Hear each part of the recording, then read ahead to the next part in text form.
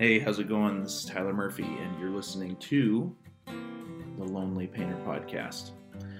And let's see, today, what am I? I'm sitting here at my table here in my kitchen. Actually, I guess this isn't the kitchen. This is the dining room. Yeah. So I'm sitting at this wooden table. The last couple episodes, I've been sitting in my rocking chair, but I thought, let's see what it's like if I sit, if I'm not like a total lazy podcast host, and actually try to sit up straight, and let's see what if there's any difference in the quality as I hear myself in some of these other past episodes as I'm editing things and cutting out little pauses and stuff. I think, man, I kind of sound really sad and depressed, but I think that's just because I'm like slowly thinking through things, and I'm just kind of taking my time, and I'm just sitting there kind of really comfortable in a rocking chair also, just kind of mumbling, so I think I'll probably get back to having a few guests on here and there, because I think I'm a little more animated in conversation with other people. I don't want you guys to think that I'm a total snooze fest, that I'm just a total Eeyore in my whole life. I can get pretty passionate about things. Speaking of things that I'm passionate about, we have story night tonight. I'm really excited for that. I just shared on Facebook the event for it, and wrote with the share that there's this guy who came up to me. I think his name is Chris, and at the last story night, in what month is it? Okay, so this month is January. So at December story night, he attended, and that was his first time attending. And he just said, I ran into him 2 weeks later, and he said he came up to me as I was just at this brewery reading a book by myself, and he came up and was like, hey, just wanted to let you know that I really enjoyed story night. He's like, I've never experienced anything like that, and I've never felt more connected to a room full of strangers than that night. And I thought, wow, that really gets right to the heart of it. I guess that sentence, that endorsement of it, or that sentiment that he felt, is exactly, that's how I hope everybody feels. That's how I've felt at times, how I think I usually feel when I'm there. And so that was just awesome to hear. That made me feel really good. And again, if you're thinking of, really, I would love to encourage anyone listening. Like, you can start a story night if you want to. It's not, there's nothing really grandiose or special about it. If you do want to do that, reach out to me. I guess I have a few ideas that have helped get the thing going, and now it's to the point where, like, I used to I'd go through so many contacts in my phone and send out messages saying, hey, I'm trying to, I've got this event tonight. It's been really cool in the past. Come join in if you can. Tell a story, or just sit back and listen. And so I would spend a lot of personal time sending personal invites to friends of mine. But now it's kind of gotten to the point where, thanks to a friend that helps me out with organizing the event and hosting the event, we just have like a continuous Facebook event that has, each time nowadays there's like, I don't know, close to 100 people that are either interested or click that they're going. And then what ends up happening, like last time, I think we had about the same number of interested and going people on Facebook as we do tonight. And last time we had 50 people show up, which is pushing the limits for seating at the gallery. So we'll see how many people show up tonight. And what am I going to... So I usually just introduce the night, and sometimes I tell a story. And sometimes I then tell the story on here. And so I'm trying to think what I'm going to talk about tonight. I probably will just introduce it, and then I always try to have a story in my back pocket in case there's not a lot of people who feel ready to share anything.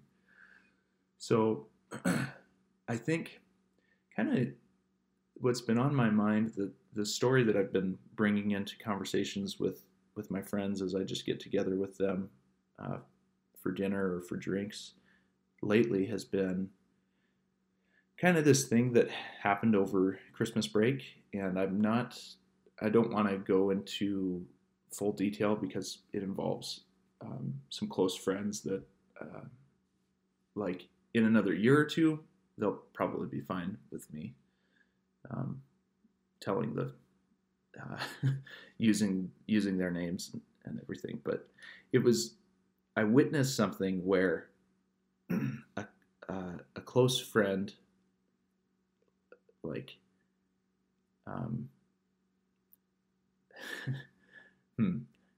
See, I'm okay maybe sharing it at story night tonight, but because nothing is recorded there. But here on the podcast, I'm not sure that I want to divulge all the information. I'll just say that it was and I'm sorry, I'm being such a tease with this. It was a moment where it was the most hilarious thing I'd ever seen and the most horrifying thing that I'd ever seen. And after it happened, I mean, it took me a whole day of just the next day of just digesting how crazy it was. Basically, what I'm going to say happened is this person fell down in a way and into something that it could have ended up so much worse. It turned out to be totally fine, but it could have ended up way worse. And it's kind of like, if there was footage of it, it would definitely make America's Funniest Home Videos. But what this experience helped me to realize is, since this person was close to me, now all of a sudden I'm watching, any of those like America's Funniest Home Videos or Kook Slams or whatever, and realizing like, oh, they have friends and family members, the people that are falling down or that are, getting hit by a wave or, just getting messed up in some way. They have close friends or family members that, for them, seeing that experience, seeing that friend or family member get hurt in some way, is a much different experience than us who are distant from the whole thing. And it kind of, like, after this thing happened, I was kind of, for the rest of the night, I was just sort of a little zoned out, like a little kind of freaked out, like, oh my gosh, this person could have like possibly died or like had to go to the hospital with serious injuries. And it suddenly like brought me back into realizing like that's true of any of us really at any time. Any of us could get hurt at any time. So I'll probably tell it's a much better story if I can tell the whole exactly what happened. But I probably will here on the podcast eventually, but I want to give it a little more time. So I might tell that full story tonight at story night. Really, this ties into, with existentialism and guys like Kierkegaard saying that we live in an absurd universe. And now all of a sudden, that's becoming a lot more clear to me. I think I'm starting to understand what they mean, because when you experience something like that, where you go, oh my gosh, like any of us could die at any time. Um, or that was so weird how that happened there. It's kind of the incoming of something you could have never expected beforehand. Um, that's the incoming of the absurd, um, and it's something that kind of rings your bell. And like I said, the whole next day I was sitting around just trying to make sense of. It was both hilarious to me and made me want to cry at the same time because it was so uh, shocking, I guess. Um, and it kind of, I guess the one story that I can tell that is maybe not quite to the same level as this, but somewhat similar, was like a time where it would be the closest to a near death experience that I've had, which was just I was going out painting with a friend, probably like 5 years ago, and we were driving down from Red Lodge to Cody, and all of a sudden this oncoming car was I like was just about to have a head on with them, and so I swerved at the last second to miss them. It felt like we barely missed each other, but I kind of was going off into the ditch onto the right side of the highway, and probably going about 60, and yanked the wheel to get back onto the highway, and of course overcorrected, and then lost control of the car and hit a guardrail, did a 360 on the highway. Luckily, there was no other oncoming car behind this other car, but because we would have totally hit, I veered right into the oncoming lane, and passed, and then also into the guardrail on the left hand side of the highway, and then did a 360 and hit the other guardrail, came to a stop. The window in the back, blew out. This was my awesome little Honda Civic that was a hybrid, stick shift hybrid, and I missed that car so much because it got like 45 miles to the gallon. It was so awesome. But I was out, excuse me, I was out going out painting that day with my friend Susanna, who was one of my best friends in Red Lodge, and we had gotten these coffees from the coffee roasters in Red Lodge, and she had like a latte, and we come to a stop, and I look over, and Susanna like grabs me, and she's like angels took care of us. But as she's saying it, there's all this latte just dripping down off of her face, and of course it wasn't funny to me at the. Maybe it was kind of funny to me at the. I mean, you kind of, as soon as you find out, like, oh, okay, you're okay. Okay, I think I'm okay. Yep, I'm okay. And then for a second, it's kind of funny, and then the like horror of the whole thing sets in. But but now looking back on the memory, really the thing that sticks out is just the latte dripping down off of her face with glass all around us, and like the hood of my car just all crumpled up, and the guardrails all blown out and everything. So that's another experience that kind of like is somewhat similar to this other one, where it both is kind of funny looking back on it, and is also horrifying, and just startles you back into it, kind of shakes you back into that reality that any of us could die at any time, in so many different ways.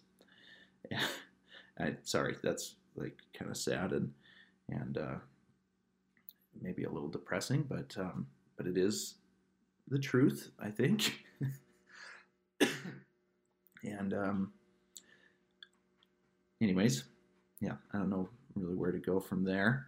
Let's see what else. Oh, I've been working on the website, moving things around. I've kind of, it was after the several big shows that I did last year, and even Daniel and I had our show Bridge, and then we did another holiday sale, and I was just trying to grind through the holiday season, trying to get as many sales as I could, because for me, going into January, February, March, that's always a slow time of year, sales wise, and so I was really grinding hard trying to um, get as much money in the old bank account as I could. And yeah, I'd say unfortunately I didn't. There's not as much in there as I'd hoped for, but that's okay. And because I kind of some of the sales went pretty well, but I spent so much money on various things, advertising, uh, uh, sending out invites and stuff. It's an expensive thing to try to put together a really good show. So um, I think over the Christmas break, I just kind of like didn't want to think about anything. I'd been pushing so hard, so I just have been enjoying my friends and my time alone, my reading time, doing this podcast, thinking about things, um, thinking about what I want for this new year, what things I want to try to accomplish. And I just the other day started feeling motivated to get kind of back to work at the gallery. So I still got to rehang the gallery, clean it up a little bit, um, but I kind of started with the website. So if you go check out the website, it's kind of rearranged a little bit. I wrote new things to go on the About Us page and the Contact and About Us page. Wrote kind of a new little, uh, I guess, kind of biography that's connected with me. Um, and let's see what else. Last week there was a friend that emailed in asking if he'd like to hear my thoughts regarding a video that he had sent to me, that kind of corresponded with some of the things that I've been talking about on the podcast. And so I took a look at that, and I spent a long time kind of writing out this guy's main points and making sure that I fully understood where he was coming from as best I could. And so I'm going to send over to that friend my full email. But what I enjoyed about it was that it gave me a lot to kind of, as in some ways I disagree or felt that the points he was making were a little, that a person could go further. And of course, the video is a 30-minute speech that this guy gives, and so maybe he would go further if he was given the time. But it helped me to kind of tarry with maybe that viewpoint and that he kind of represents, and to see to help me clarify a little bit of where I'm coming from. And so I think I put this up on my own bio page, a part of what I had written in response to that email. So let's see if it makes any sense to share it on here. I'm not going to share everything that I wrote in response to the email, but basically this guy in this video was saying how we are influenced by our culture, and I really agree with that, and that we kind of all find our identity in our culture, and so or we tend to anyways. I guess I'd like to add to different ways.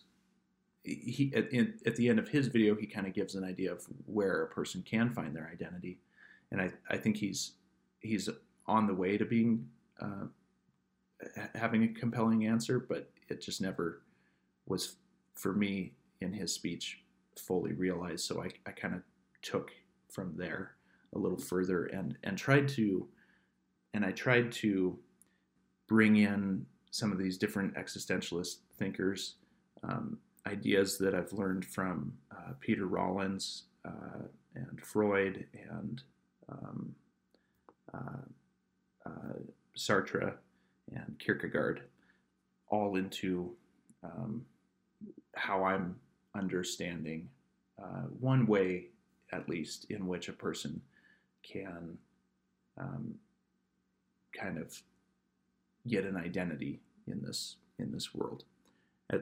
And this is what I'm going to say that is making sense to me now, but uh, again, I think that there's other things that I could say that I also believe as well, but this is just one part of it. So I kind of agree with this guy that you sent over, that we are influenced by our culture. And I think that this has a lot to do with what Freud called the superego. The superego is the external voices that we internalize. These are the words, corrections, and expectations of our parents, our friends, our teachers, our culture at large. It's the voices that tell us, you have to go to college if you want to make it in this world. You know, you've got to get married. You've got to get that job. Look how much fun everyone else is having. You know, you shouldn't be wasting your life watching Netflix every night. You've got to be having more fun. Buy the house, buy the car, work out, read this, you know, stop doing this, do this, you know. The superego is all these voices that tell you, you know, if you just obey these things, then you'll be happy. And these voices can be good and bad and true and untrue. So they're the voices that work on us, that compel us, or that can shame us, that can make us feel less than, or that build us up. Again, I want to go back to that they are the external voices that we internalize. And we're kind of, well, yeah, here I go on to say, we swim in their messages every day. You know, we see like K Jeweler diamond ring ads. And we think that that's what we've got to do to be happy. That's what will make our significant other totally happy, and that's what love means. That kind, you know, that kind of thing. Car ads, bank ads, basically anywhere that shows us other people doing these things, and because they do these things, they're happy.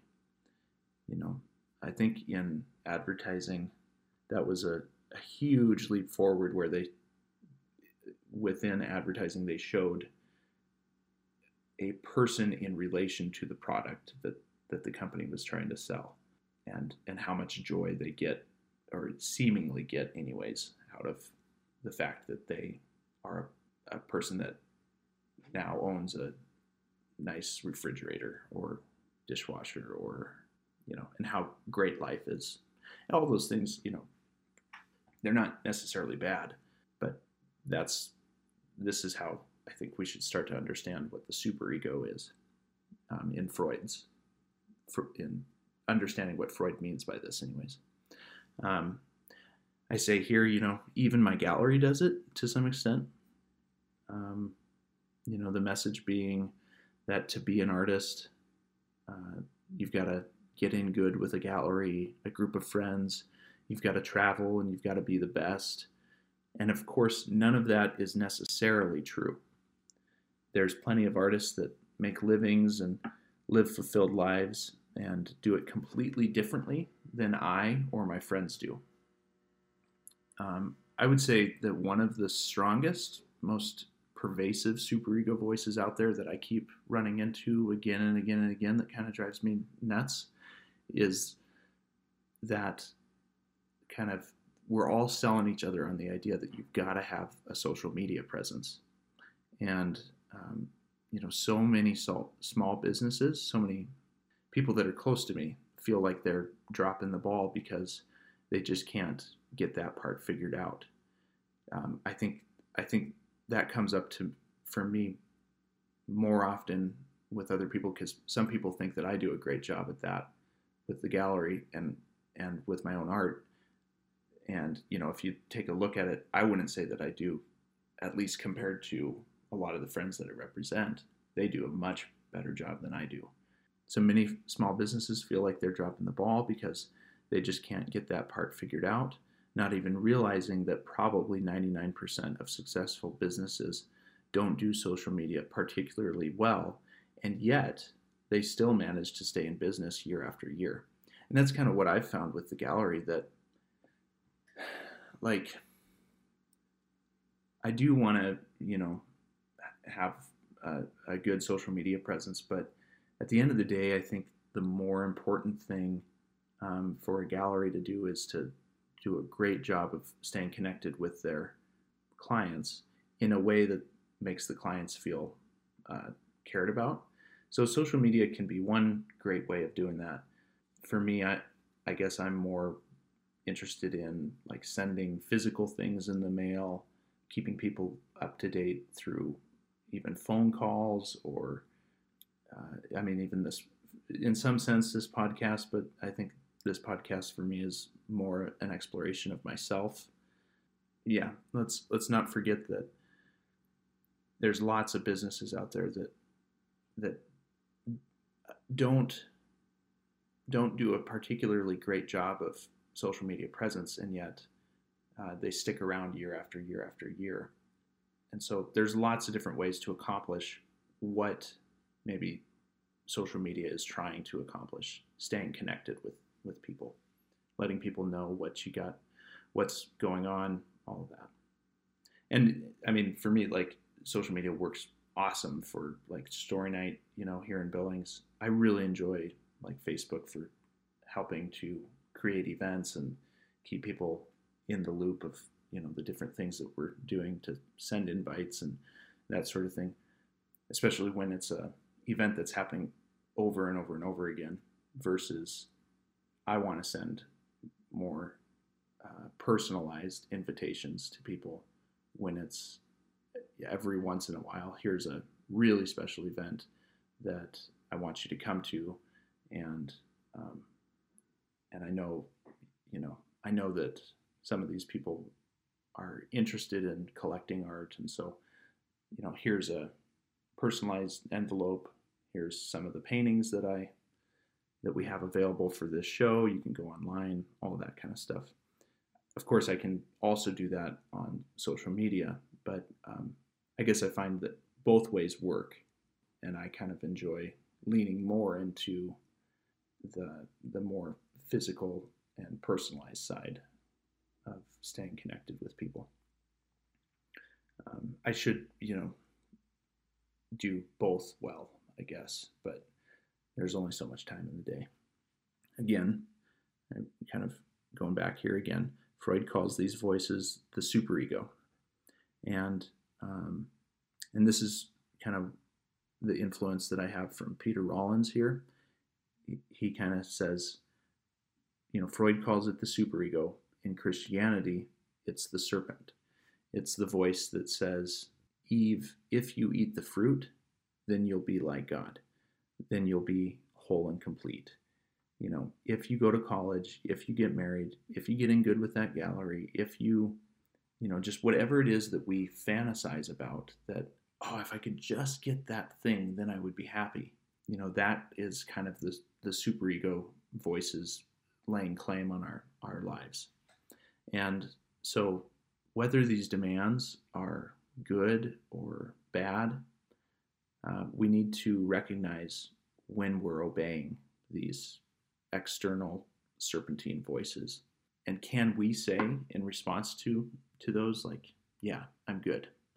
I'm okay with not being enough, not being tall enough, not being smart enough. That's, me saying that to the voices, to my own, internal thoughts that are me taking in the external water that I swim in, I guess, that I then turn and judge myself with. And can I say to those judging voices, I'm okay not being enough, not being tall enough, not being rich enough, not being smart enough, so many other things. And I'm not going to beat myself up over that, over not having a college degree, over not having enough Instagram followers, over not having, some awesome gallery connection. Sometimes we get the thing that we fantasize will make us happy, and then we realize, like, oh, life just goes on.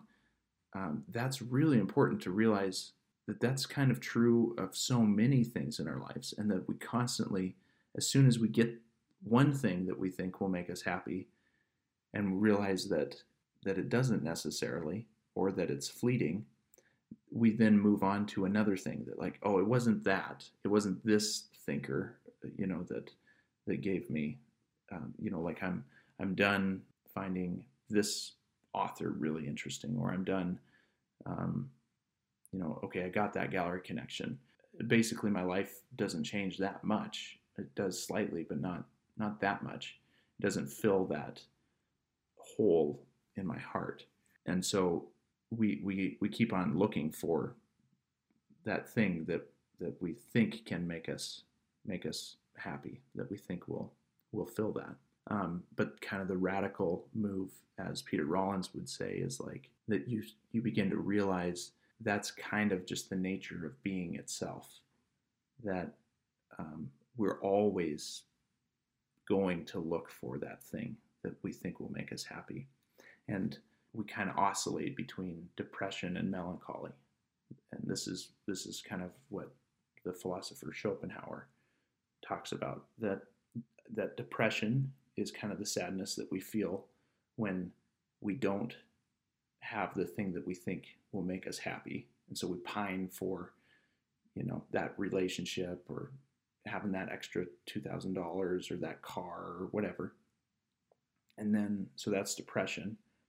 And then we oscillate, and sometimes we get the thing that we think will make us happy. And then we realize that it doesn't really. And so then that's melancholy. Melancholy is like the sadness that you feel once you get the thing that you thought would make you whole and complete, and you realize that it doesn't necessarily. And so you go find another thing that you can be depressed about. So realizing that tendency in ourselves, and just going, okay, it's not that we give up longing for something. It's just holding it in a different way, where you go, I am moving towards these goals, but I know that if I get them, my life won't necessarily be incredibly better. So you've got to figure out, like, how to enjoy the not having. It's kind of the same as, I think this is what Lewis talks about when he talks about the difference between joy and happiness.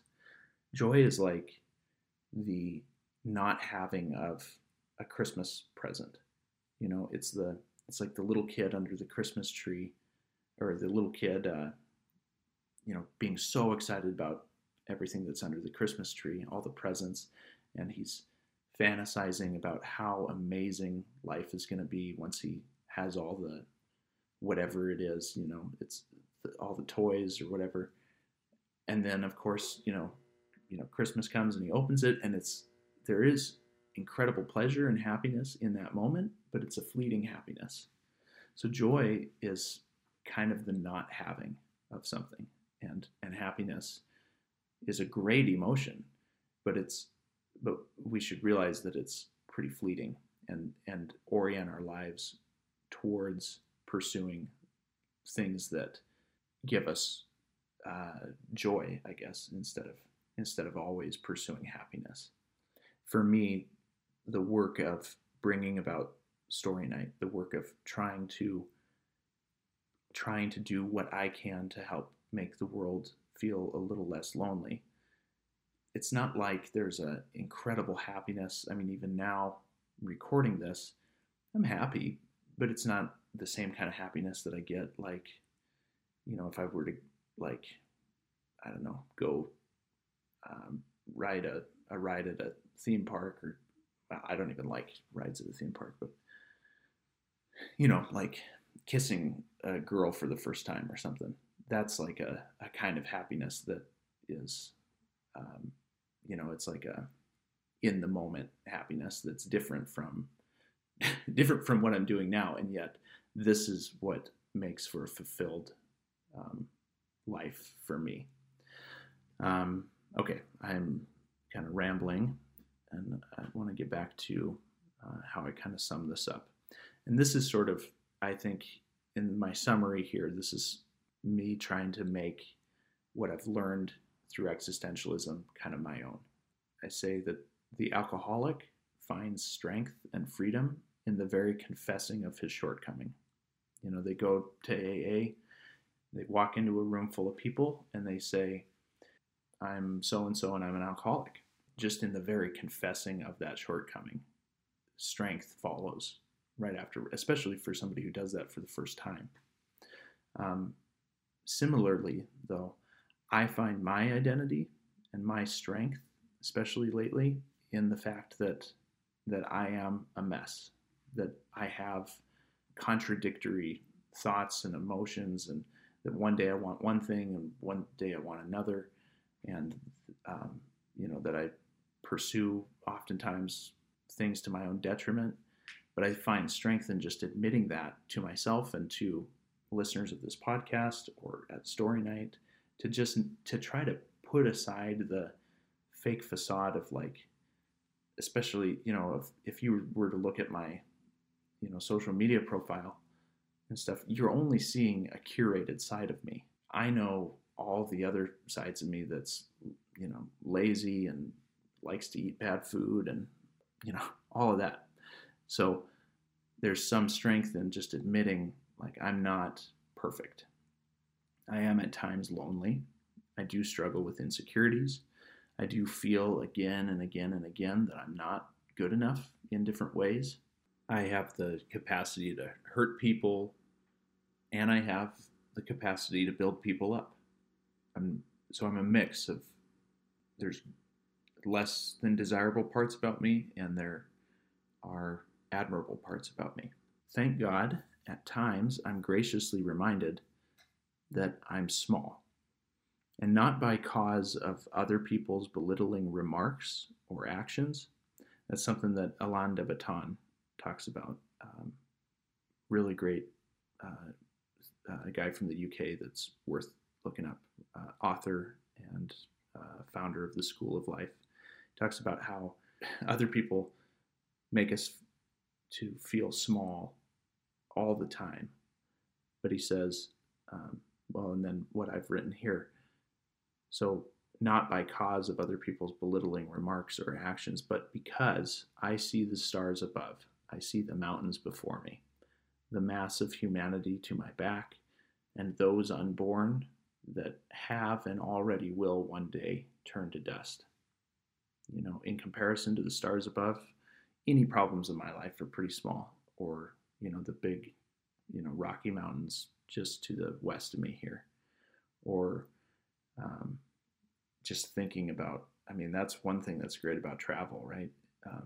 Especially for a small town guy like me, to go to a big city, and it's just like this unbelievable experience for me, where it's like, man, there's just a ungodly amount of people here. Like, it's really crazy, hard for me to fathom, to realize that there are so many people in the world, and so many people who have lived before me, and so many people that are going to live after me, hopefully. But we're all going to turn to dust one day. And so in these ways, I think, we can be made to feel small, but in a good way. I find my identity in the fact that the universe refuses to let me make sense of it. This is kind of getting back to this existentialist idea of the absurd. That quantum mechanics can't be reconciled with Einstein's theory of relativity. That every time I think I've got life figured out, I'm upended. Something that I never expected would happen happens. That explanations of the horrors of this life fall flat. And yet, and this is, again, getting back to the antagonism that kind of underlies it seems almost all of existence. That this world and this life is so indescribably beautiful that it inspires poets and painters to take up the never ending task of trying to tell us about it. So, yeah, I guess that's kind of how I'm thinking of. Here's what I can say: life is like to live. That I can't make sense of the universe at times. That I have to make decisions. That we, as Kierkegaard would, I think would kind of say, like, we have to act. We have to do something with our lives, and yet we live in anguish. We live in existential angst. We have to act, and yet we don't know exactly what the best right thing to do is, because we can perceive of our lives going down a multitude, an infinite different set of paths, and yet we can only go down one, living with that tension of knowing I'm going to die, and will I make the most of my life? Will I find meaning? Creates a little bit of anxiety, but just admitting that that's that's just the state of it. That's ontological being. That's ontology, I think. Anyways, there's all these words that I'm learning that they're just starting to kind of make sense to me. The way I just heard it explained, I've been trying to read Paul Tillich. He's a Christian kind of existentialist philosopher, and I was just listening to Peter Rollins, and he was explaining the difference between kind of the psychological problems that we all face as individuals. So there's certain problems that are particular to an individual's life, and that's kind of where psychoanalysis can help, because it dives into the infinite mystery that is any one given individual, and tries to help make sense of it. Ontological problems are more just the problems that are inherent to being a being, that are common to all of us, I guess. I think that's what ontology means. Is like, it's the study of being, of those kinds of problems. Anyways, I have rambled on for a long, long time now, and I should probably end this thing. So, I got to get ready for story night tonight. Hope you're all doing well. Be good to yourselves, and I will talk to you next week.